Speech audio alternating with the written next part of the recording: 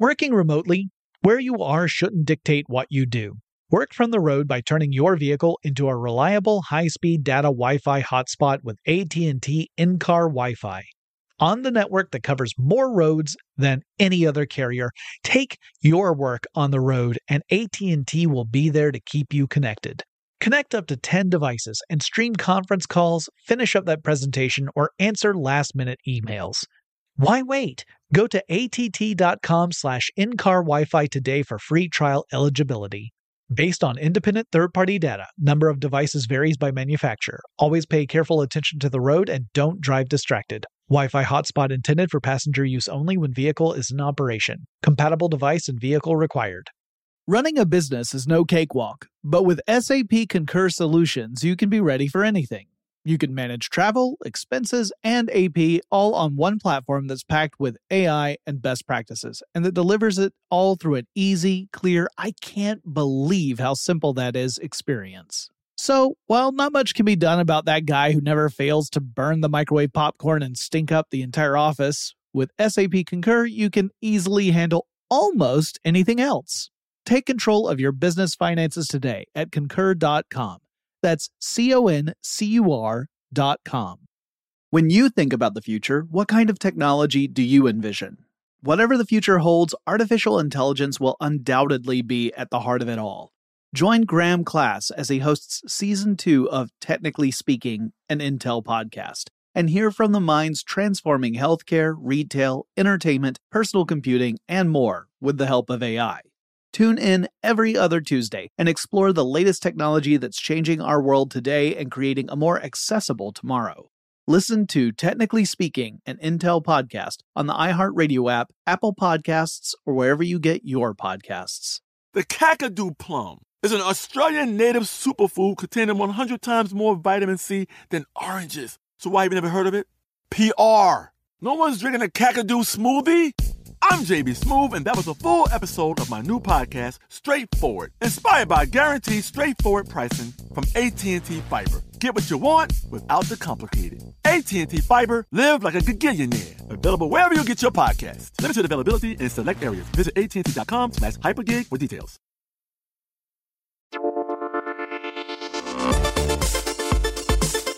Welcome to Tech Stuff, a production from iHeartRadio. Hey there, and welcome to Tech Stuff. I'm your host, Jonathan Strickland. I'm an executive producer with iHeartRadio, and how the tech are ya? It's time for the tech news for Thursday, October 6th, 2022.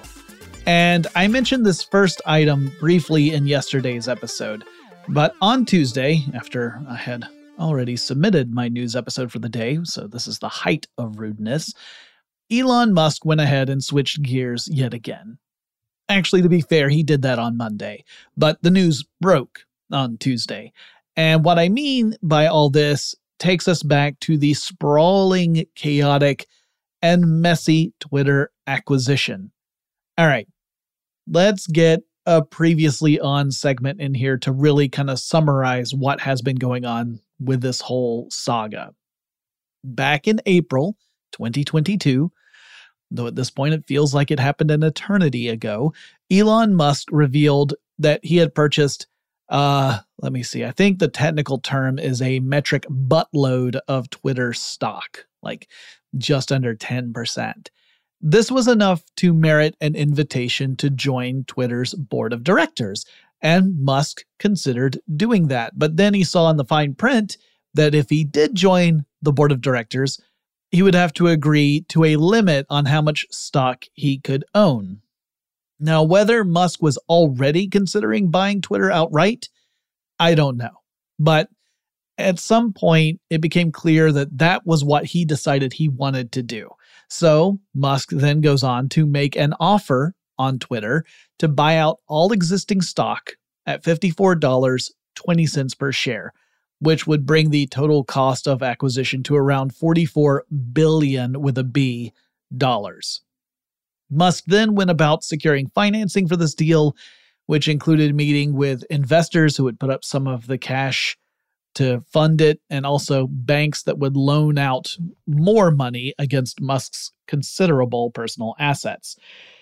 Oh, and one really important part of this initial agreement is that Musk agreed to waive due diligence, which I think a ton of folks have said was a curious strategy, which that's what the kind people are saying. Others are saying it was just plain dumb. You wouldn't agree to buy a house without first having an inspector walk through and make sure, the foundation is solid and all that kind of stuff. But things seem to be set in motion for a Musk acquisition of Twitter. The board of directors were happy with this idea. There was the requirement to hold a shareholder vote to see if shareholders agreed, and that didn't happen until this past September, but ultimately shareholders voted in favor of that too.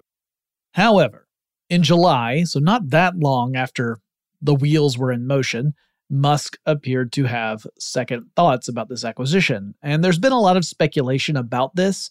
Musk was arguing that Twitter had misrepresented its value at the early negotiations, and he claimed that the platform was absolutely riddled with bot accounts. Twitter claimed that based upon its own process, bots made up less than 5% of all monetizable accounts. Musk argued that it was way, way more than that, possibly as much as 90%, which seems absolutely unrealistic to me. But then I also think the less than 5% number is at least hard to believe. It might be true, but it's hard to believe. Lots of folks suggested a hypothesis that the financial downturn that we've seen this year meant that Musk's own assets were worth way less than what they had been when he first made the offer, and that it was possible that he was also starting to hit some resistance with financing as a result of this. Plus, Twitter itself started to look like a less valuable purchase, helped in no small part by the fact that Musk himself was slagging off Twitter pretty much at every opportunity. And you might say, that seems weird that you would badmouth something you were planning on buying, since you'd actually be creating a larger gap between the price you had agreed to pay and the value of the thing you were buying. But then you're not the world's richest man, right? You just don't see the big picture. Anyway, Twitter filed a lawsuit against Musk in an effort to force him to go through with the acquisition. Twitter was arguing that the deal Musk signed didn't leave him the option to just back out. And that's true. Musk can't back out of the deal unless certain specific criteria are met.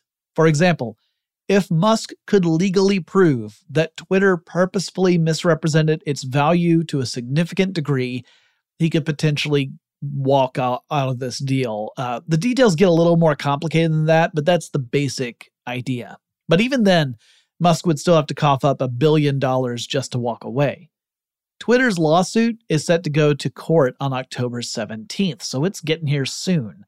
Musk's legal team had tried to push for a later date. They wanted it to happen as late as early 2023, but the judge wasn't having it. Twitter was arguing for it to be earlier, in fact, so the October date in some respect was kind of a compromise between the two.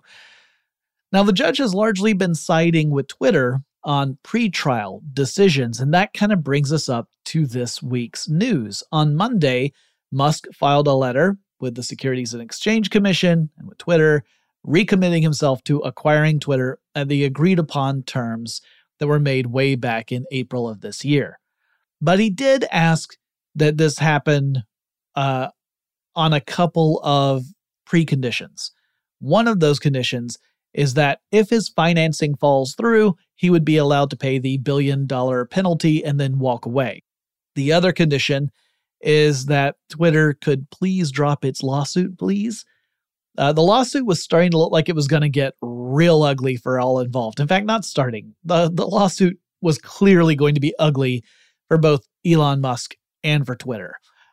Already, Elon Musk's personal text messages have been entered into the court pre-trial proceedings, which does not paint a good picture. Twitter's dirty laundry is ready to be put on display. Plus, the pre-trial stuff may have indicated to Musk's legal team that the chances of winning the case were a wee bit on the slim side. And that would mean that if Musk lost the legal battle, he would still have to acquire the company anyway. His punishment is he has to go through the deal that he already agreed to do. Now, so far, Twitter has not filed for a stay in court action.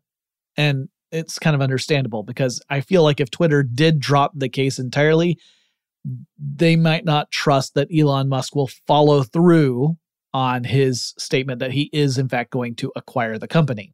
However, Musk was originally scheduled to sit for a deposition today, and that has been postponed. So that part has been delayed, at least temporarily. Also, Reuters reports that some banks have held talks with Musk about financing back in the summer, but had since backed out. So it's not entirely clear where all the different financing is coming from. The ones that are remaining in place are in a potentially really tough position because it's an economically risky time for banks to get involved in large debt financing transactions. So this could mean that the banks that are still involved in this are in danger of losing another buttload of money. So what I'm saying is that this deal is not a sure thing. It looks like it's heading toward Elon Musk acquiring Twitter. That seems to be where we are headed, but the details are still a bit fuzzy. We also heard that before all of this, Musk had been holding some talks with Twitter in an attempt to negotiate a lower price than the one he had previously agreed to. But when the ink is dry on the contract, it's pretty hard to come up with a convincing argument to get the seller to reduce the price. Anyway, now we are all caught up until later today, probably, in which case I'll have to do another update next week. Well, I might as well put this story next because we're already talking about Elon Musk. Tesla released an announcement stating that it will be shifting to a camera-only approach in its driver assist technology. That means the company is phasing out stuff like ultrasonic sensors. It had already taken out things like LiDAR. So this is Tesla stripping out some of the technologies it uses for computer vision, really, is what it comes down to. Now, the ultrasonic sensors were mostly used for stuff like parking assist and collision prevention. And it's really interesting to me because generally speaking, the trend you see in autonomous vehicle companies goes the opposite way. And by that, I mean most companies that are working in that field are really building out a robust suite of technologies to support computer vision. They're not relying on a single one, but a whole array of different, array is almost a pun, but a whole array of different technologies to try and provide computer vision for these complicated autonomous systems. Tesla says, no, we're just going to go pure optical camera. We're gonna simplify things. So yeah, it's kind of a reversal of what everyone else is doing.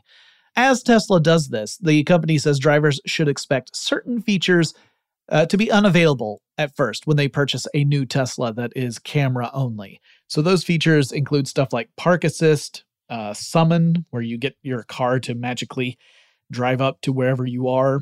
Auto park is another one. So these kind of things that the ultrasonic sensor was specifically designed to handle, to maneuver a car without having it bump into stuff that's close by.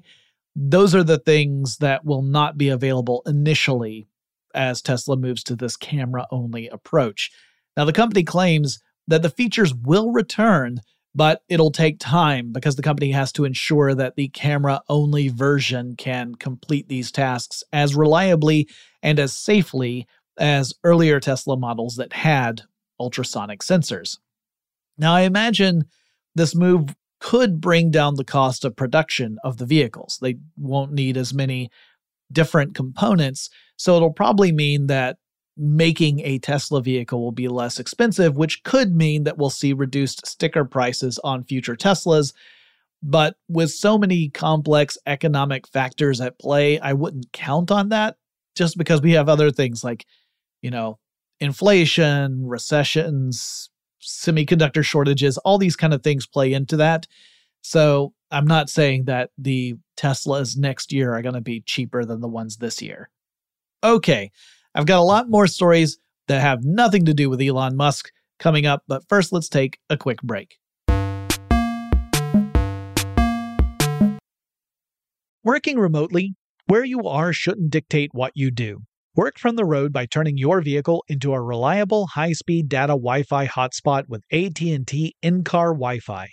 On the network that covers more roads than any other carrier, take your work on the road and AT&T will be there to keep you connected. Connect up to 10 devices and stream conference calls, finish up that presentation, or answer last-minute emails. Why wait? Go to att.com/in-car Wi-Fi today for free trial eligibility. Based on independent third-party data, number of devices varies by manufacturer. Always pay careful attention to the road and don't drive distracted. Wi-Fi hotspot intended for passenger use only when vehicle is in operation. Compatible device and vehicle required.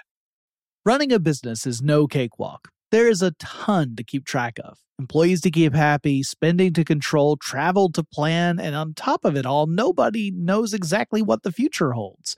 Your finance team always has to be ready to change. But with SAP Concur Solutions, you can be ready for anything. You can manage travel, expenses, and AP all on one platform that's packed with AI and best practices, and that delivers it all through an easy, clear, I can't believe how simple that is experience. And you can finally say goodbye to the costly mistakes and risks that come from manual work and spreadsheets. So, while not much can be done about that guy who never fails to burn the microwave popcorn and stink up the entire office, with SAP Concur, you can easily handle almost anything else. Take control of your business finances today at concur.com. That's CONCUR.com. From BBC Radio 4, Britain's biggest paranormal podcast is going on a road trip. I thought in that moment, oh my God, we've summoned something from this board. This is Uncanny USA. He says, somebody's in the house, and I screamed. Listen to Uncanny USA wherever you get your BBC podcasts, if you dare.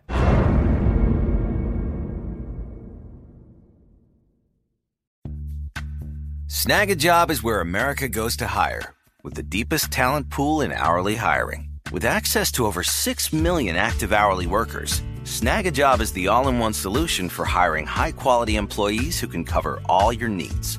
On demand, temp to hire, part-time or full-time. You name the position.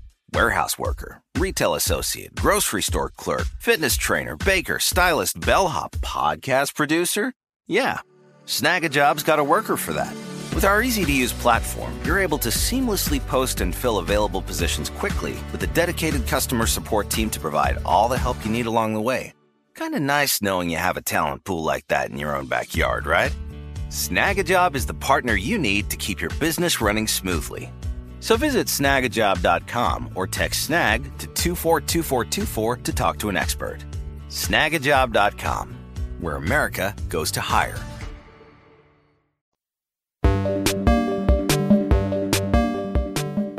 We're back. On Tuesday, a fire in Amazon's JFK 8 warehouse in New York temporarily shut down operations. Amazon sent the day shift home with pay while working with the fire department, which Amazon says certified the building as safe not too long after getting the fire put out. And then they had the night shift come on as per normal. And when the night shift got there, some workers reported that there were still areas of the warehouse that had enough smoke to cause problems. You know, like it was hard to breathe, that kind of thing. Now, this is the same Amazon warehouse that voted to unionize earlier this year. That's something that Amazon has yet to formally recognize, although the National Labor Relations Board here in the U.S. has sided with the Amazon workers on this one. And about 50 workers staged a walkout in protest of being told to work in an environment that they felt was inherently unsafe. Amazon has subsequently suspended those workers with pay. Now, I think that's an interesting choice, considering how other Amazon facilities are also getting close to holding votes on unionization, because I feel like this kind of press is more likely to encourage employees to organize into a union, which obviously Amazon does not want to have happen. So making a choice like this seems to fuel the movements to organize. Anyway, Amazon is saying it's investigating the matter, and that it's going to resolve the suspensions one way or another once that investigation is complete. A jury has found Uber's former chief security officer guilty of attempting to cover up a massive hacker intrusion into Uber's systems. All right, let's get some backstory on this. So back in 2015, Joseph Sullivan became the chief security officer for Uber. He would actually leave Uber in 2018. He would start to work over at Cloudflare in the same sort of role. Now, a year before Sullivan came to Uber, in 2014, hackers penetrated Uber systems and they accessed databases containing personal information for approximately 50,000 Uber users and drivers. Uber reported this to the U.S. Federal Trade Commission, or FTC, and this happened all shortly before Sullivan even joined the company. But the FTC investigated Uber's security systems and processes and essentially said, yo, if this ever happens to you, you need to let us know stat. Now, this was the environment into which Sullivan stepped as the new CSO. All right, so in 2016, a second hacker attack, this one way bigger in scope, hit Uber. The hackers accessed systems that contain data on around 57 million Uber users and drivers. It included more than 500,000 driver license numbers along with other information. Now, the FTC had told Uber that the company has to report these kinds of intrusions promptly, considering the massive effect they can have on millions of people. But Sullivan allegedly chose to cover the whole thing up. Oh, and this hack happened less than 2 weeks after Sullivan had just appeared before the FTC to give an update on Uber's security systems and practices. So Sullivan had just recently reassured the FTC that Uber's strategy was up to date. Then he found out that Uber was hit by this massive hacker intrusion. Then he decided to cover it up. Further, Uber would later pay the hackers $100,000 in cryptocurrency because the hackers claimed they would delete the information they stole only if they were paid a ransom.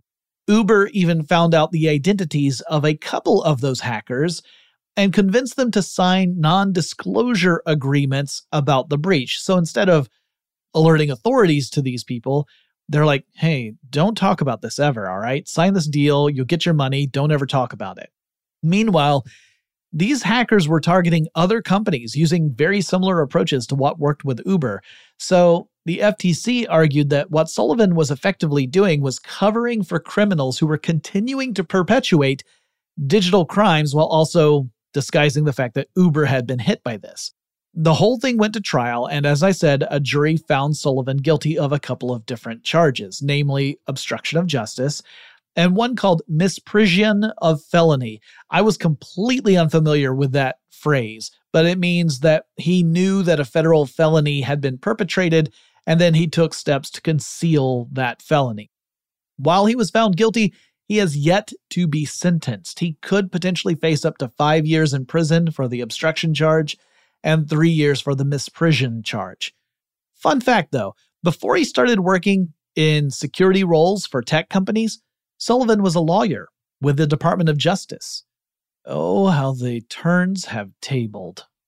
Yesterday, Intel announced it is getting closer to a process that would allow the company to scale up quantum computer production, specifically chips for quantum computers, using a very similar approach to how it designs chips for classical computers. Now, I've talked about quantum computing before, how a sufficiently powerful quantum computer paired with the right algorithm or program could potentially solve very tricky computational problems in a fraction of the amount of time it would take a classical computer to do that same task. Now, this is not true for all computational tasks, mind you. There are some things that a classical computer can do much more efficiently than your typical quantum computer, unless you were somehow able to build a truly massive quantum computer that could compete with a classical computer for those tasks, which would be very, very hard to do.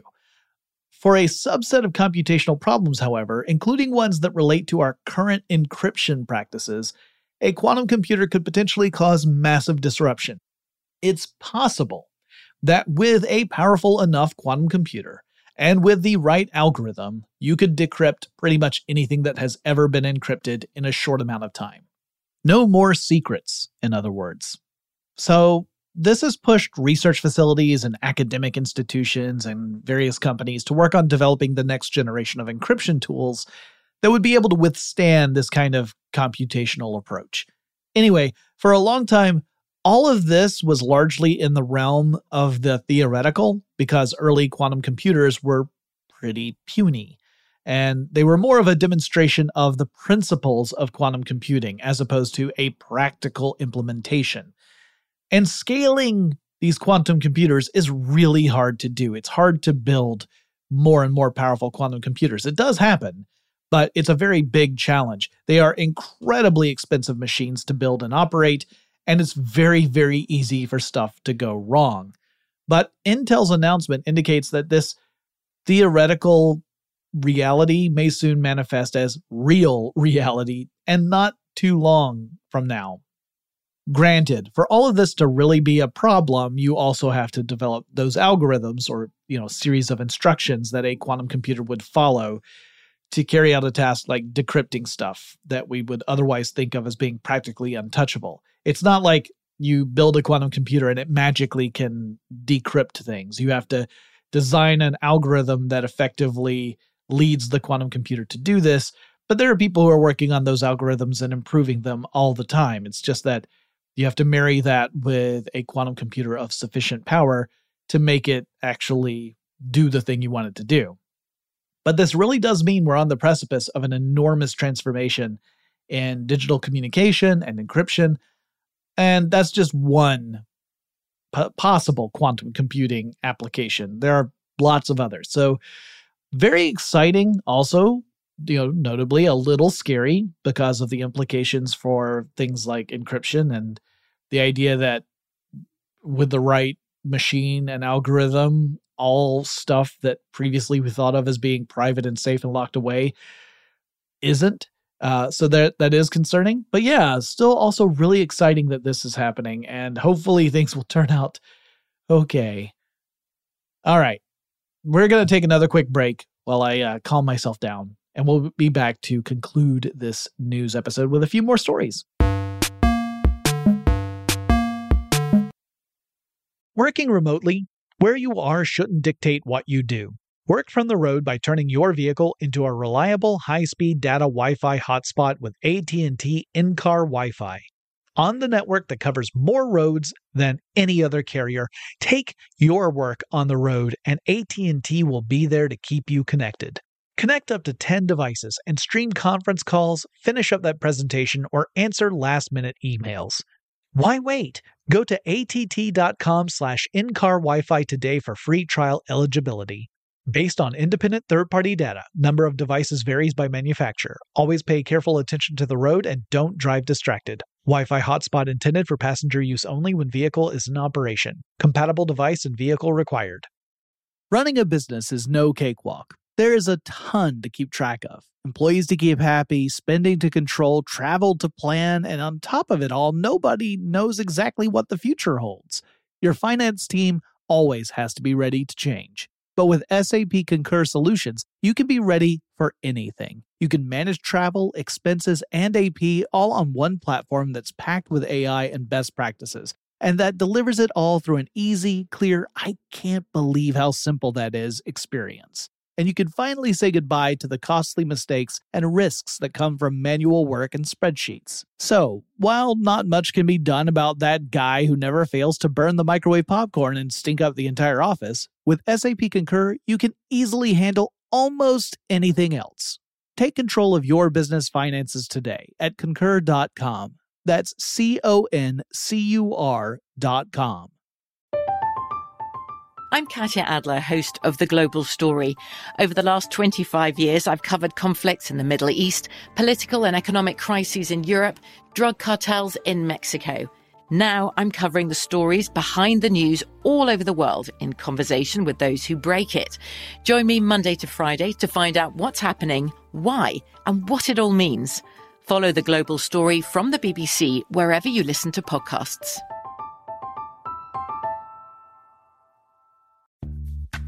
Snag a Job is where America goes to hire, with the deepest talent pool in hourly hiring. With access to over 6 million active hourly workers, Snag-a-Job is the all-in-one solution for hiring high-quality employees who can cover all your needs. On demand, temp to hire, part-time or full-time. You name the position. Warehouse worker, retail associate, grocery store clerk, fitness trainer, baker, stylist, bellhop, podcast producer. Yeah, Snag-a-Job's got a worker for that. With our easy-to-use platform, you're able to seamlessly post and fill available positions quickly with a dedicated customer support team to provide all the help you need along the way. Kind of nice knowing you have a talent pool like that in your own backyard, right? Snag-a-Job is the partner you need to keep your business running smoothly. So visit snagajob.com or text snag to 242424 to talk to an expert. Snagajob.com, where America goes to hire.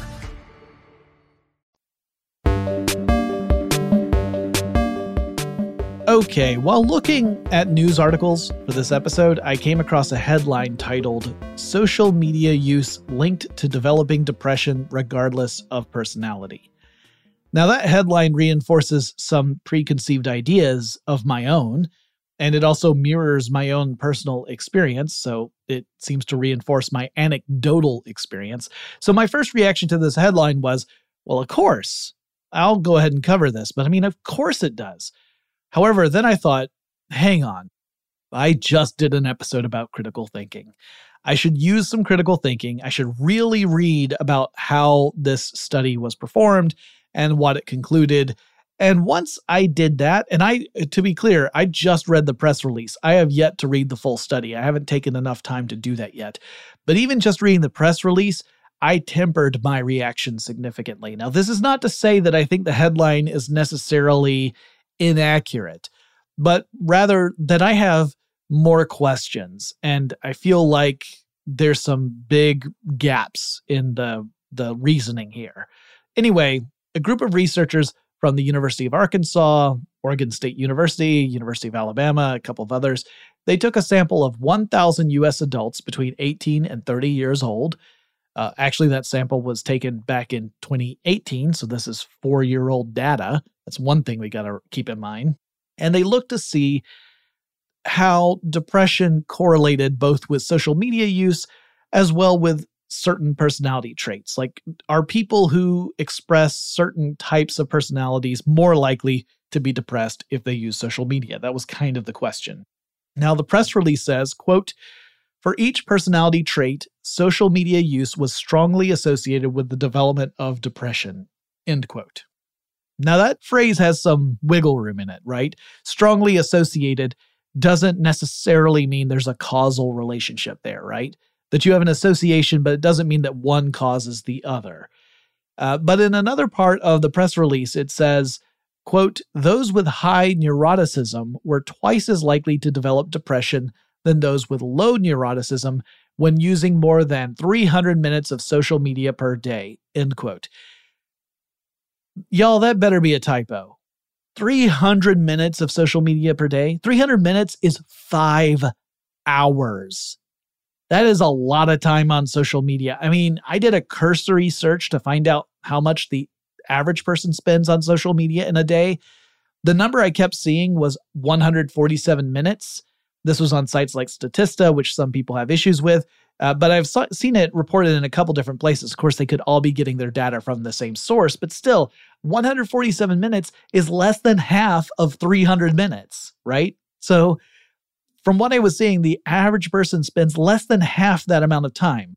So if you're spending 300 minutes of time per day on social media, you are well outside the norm. And also, we should point out that according to these sites that are saying 147 minutes is average, that's an increase of 2 minutes over 2021. So in other words, this, keeping in mind that the data we're looking at in this study is 4 years old, presumably the average amount of time spent on social media back in 2018 was significantly lower than 147 minutes. So 300 is a crazy outlier, is what I'm saying. And I'm also saying, if you're spending twice as much time as the average person on social media, maybe there's another factor at play that's contributing both to your depression and the amount of time you're spending online. Also, I should point out, 1,000 people, that's a very, very small sample size. It's hard to draw broad conclusions on such a small sample. Now, none of this is to say that the research is inherently bad or that the researchers all came to faulty conclusions. It's just that based on the press release, I can't really see any kind of causal link between social media use and depression. This isn't to say there's not a link. There might be. I just don't see it being pointed out in this study based on the press release.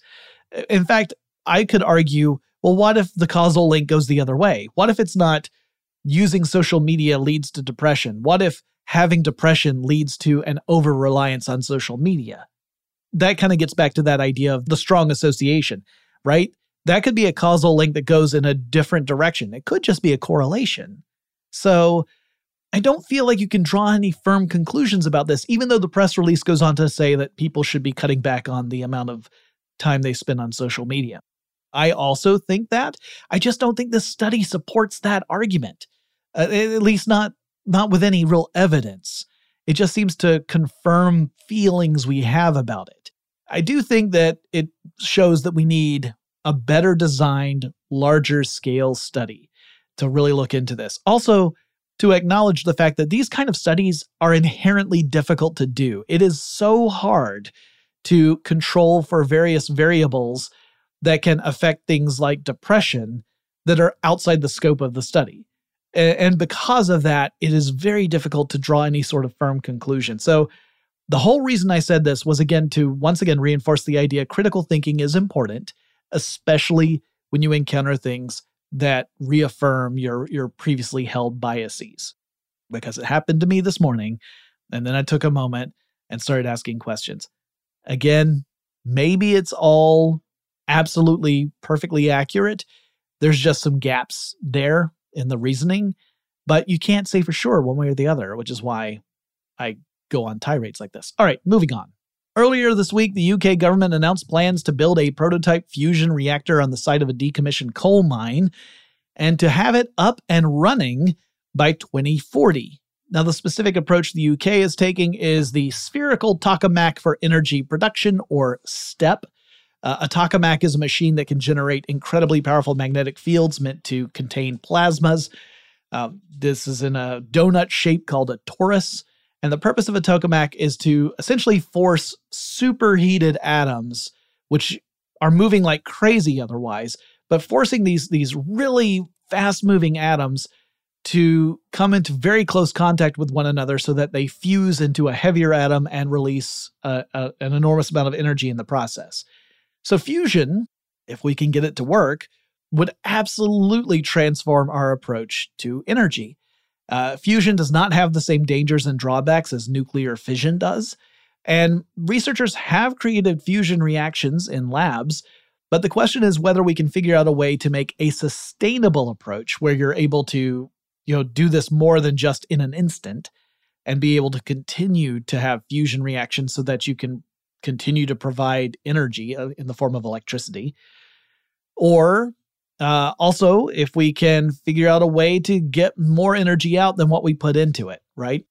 If it costs you more energy to start and maintain the set of fusion reactions than you get out of those fusion reactions, then you're operating at a net loss, and it makes no sense to do it. It means that you're wasting more energy than you're getting out of it, and you could just bypass that whole process and use the energy you were going to use to start and maintain the reactions to provide electricity to folks. So if we do figure it all out, that would be great. It would be transformational. 2040 seems like an incredibly ambitious and aggressive deadline to me. Maybe it's accurate, but because I haven't done research on fusion in a little while, maybe the advancements we've made make that less unlikely than I feel as it is, but I'm going to need to do more research. At the moment, I would be shocked if a working prototype fusion reactor were up and running by 2040. I think it's more likely to go well over schedule and probably way over budget, which is estimated to be in the like 10 billion pounds range. Remember, we're talking about the UK here, so pounds rather than dollars. But maybe, if it works, that would be amazing. I would love to see it happen. I got a bad feeling about this, but I do need to do more research to see what progress we've made in Fusion, because maybe 2040 is a reasonable estimate. I would love to see it happen. The Great Firewall Report, which is an organization that analyzes China's censorship approach to the internet, has stated that the country's government has made some updates to the technology it uses to prevent Chinese citizens from accessing anything that the government doesn't approve of, which includes a whole laundry list of different things, including stuff that criticizes the Chinese government. And the report states that beginning on October 3rd, the Chinese systems were starting to block, quote, TLS-based censorship circumvention servers, end quote. TLS, by the way, stands for Transport Layer Security. It's a cryptographic protocol. It's used all over the place. You've used it all the time without even knowing about it. And it's essentially used to encrypt data in an effort to provide security and privacy and authentication for communications. So these servers were relying on a protocol to essentially provide cover so that a user in China would be able to access information that the government would otherwise censor. But now China has found a way to essentially fingerprint these TLS-based servers and to block access to them. And that sounds nasty for all sorts of reasons to me. It's not exactly surprising given China's historical approach to information and communication, however. There are other tools like Naive Proxy that still work right now, but the TLS-based circumvention tools are being targeted pretty effectively. And finally, one story that's been unfolding in the gaming world revolves around the team-based shooter game Overwatch 2, which has had no shortage of controversies surrounding it, and the company behind it, Activision Blizzard, is kind of a ground zero for controversy in general. One controversy is that Overwatch 2 is, of course, a sequel to Overwatch, and that upon the release of Overwatch 2, Blizzard has shut down the original game. So players can't play Overwatch anymore. They're forced to play Overwatch 2. And another issue is that until recently, Blizzard was going to require all Overwatch 2 players to provide an active phone number that would be associated with their Battle.net account. And the thinking behind this was to create kind of a multi-factor authentication system to establish not just player identity, but to be able to single out cheaters and abusive players, right? Like if you have someone who's cheating in a game, or they're hurling slurs around and they're just being trolling, you can flag them. And now Blizzard could not just ban that account, but ban any account associated with that phone number. So that way, the player would not just be able to go out, create a new account, and go right back to abusing the system and the players in it. They would be completely banned as long as they were relying on that phone number. If they switched phone numbers, then it was a different story, but obviously that's a harder thing to do. But Blizzard has since walked this back a little bit. Now anyone who was playing Overwatch with a connected Battle.net account since June 9th, 2021 will not have to submit a phone number to connect to their Battle.net account. This change will start to roll out beginning tomorrow, October 7th. However, accounts that were not connected to Battle.net and then have to be in order to play Overwatch 2, and all new accounts with Overwatch 2 will have to submit a phone number in order to play. However, this phone number system will not accept certain types of phone numbers, like those belonging to a voice over internet protocol line or VoIP line, or phones that use prepaid SIM cards, which means that gamers who rely on those kinds of phones will effectively get locked out of playing Overwatch 2 if they aren't in that little window of time where they get an exclusion from this policy. So this disproportionately affects lower income gamers who might be reliant upon prepaid SIM cards because they can't afford your typical phone contract. So because they don't have the type of phone that is interoperable with Blizzard's system, they can't play Overwatch 2. And this creates an accessibility issue. So it seems to me that Blizzard was trying to solve one problem, that is online abuse and cheating, and inadvertently created an accessibility problem. Also, we haven't seen yet whether Blizzard's issues, whether Blizzard's approach will actually affect abuse and cheating, if it will actually work, right? So we don't know if their solution works to solve the problem it was meant to solve, but we do know it has created a totally different problem. Fun times. All right, that's it for the news for Thursday, October 6th, 2022. I hope you all are well. If you want to suggest topics for me to cover in future episodes of Tech Stuff, there are a couple different ways of doing it. One is to download the iHeartRadio app. It's free to download. It's free to use. You can navigate over to Tech Stuff. You can click on the little microphone icon and leave me a voice message up to 30 seconds in length. And by the way, shout out to Tom Valdez for sending me some really great messages. I really appreciate it, Tom. Thanks so much. You can be like Tom. Click on that little icon, leave a message. I've got a couple of shows that I'm going to be doing in the near future that came from those suggestions. If you don't want to do that, the other way to reach out is on Twitter, at least as long as Twitter is still a working entity. Who knows when that might change, but it's working now, so you can leave me a message, and my handle there is TechStuffHSW, and I'll talk to you again really soon.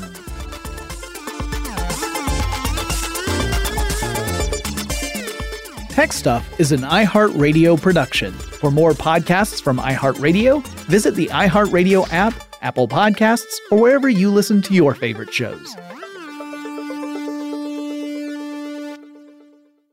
Running a business is no cakewalk, but with SAP Concur Solutions, you can be ready for anything. You can manage travel, expenses, and AP all on one platform that's packed with AI and best practices, and that delivers it all through an easy, clear, I can't believe how simple that is experience. So, while not much can be done about that guy who never fails to burn the microwave popcorn and stink up the entire office, with SAP Concur, you can easily handle almost anything else. Take control of your business finances today at Concur.com. That's CONCUR.com.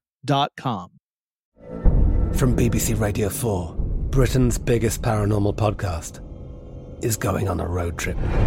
I thought in that moment, oh my God, we've summoned something from this board. This is Uncanny USA. He says, somebody's in the house, and I screamed. Listen to Uncanny USA wherever you get your BBC podcasts, if you dare.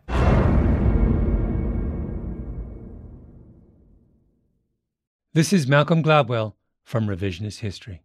eBay Motors is here for the ride. With some elbow grease, fresh installs, and a whole lot of love, you transformed 100,000 miles and a body full of rust into a drive that's all your own. Brake kits, LED headlights, whatever you need, eBay Motors has it.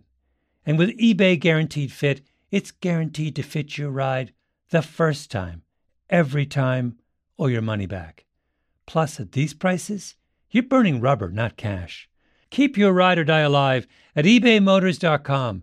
Eligible items only. Exclusions apply. Open a limited-time 11-month certificate at Kemba Financial Credit Union. At 5.25% APY, it's more than triple the national average, plus it's a safe and secure way to grow your money. Visit your local branch or kemba.org/CD for details. Offer expires May 31st, 2024. APY equals annual percentage yield. Restrictions apply. $500 minimum and $250,000 maximum deposit. Advantage status required. Comparison based on bank rate average. Federally insured by NCUA.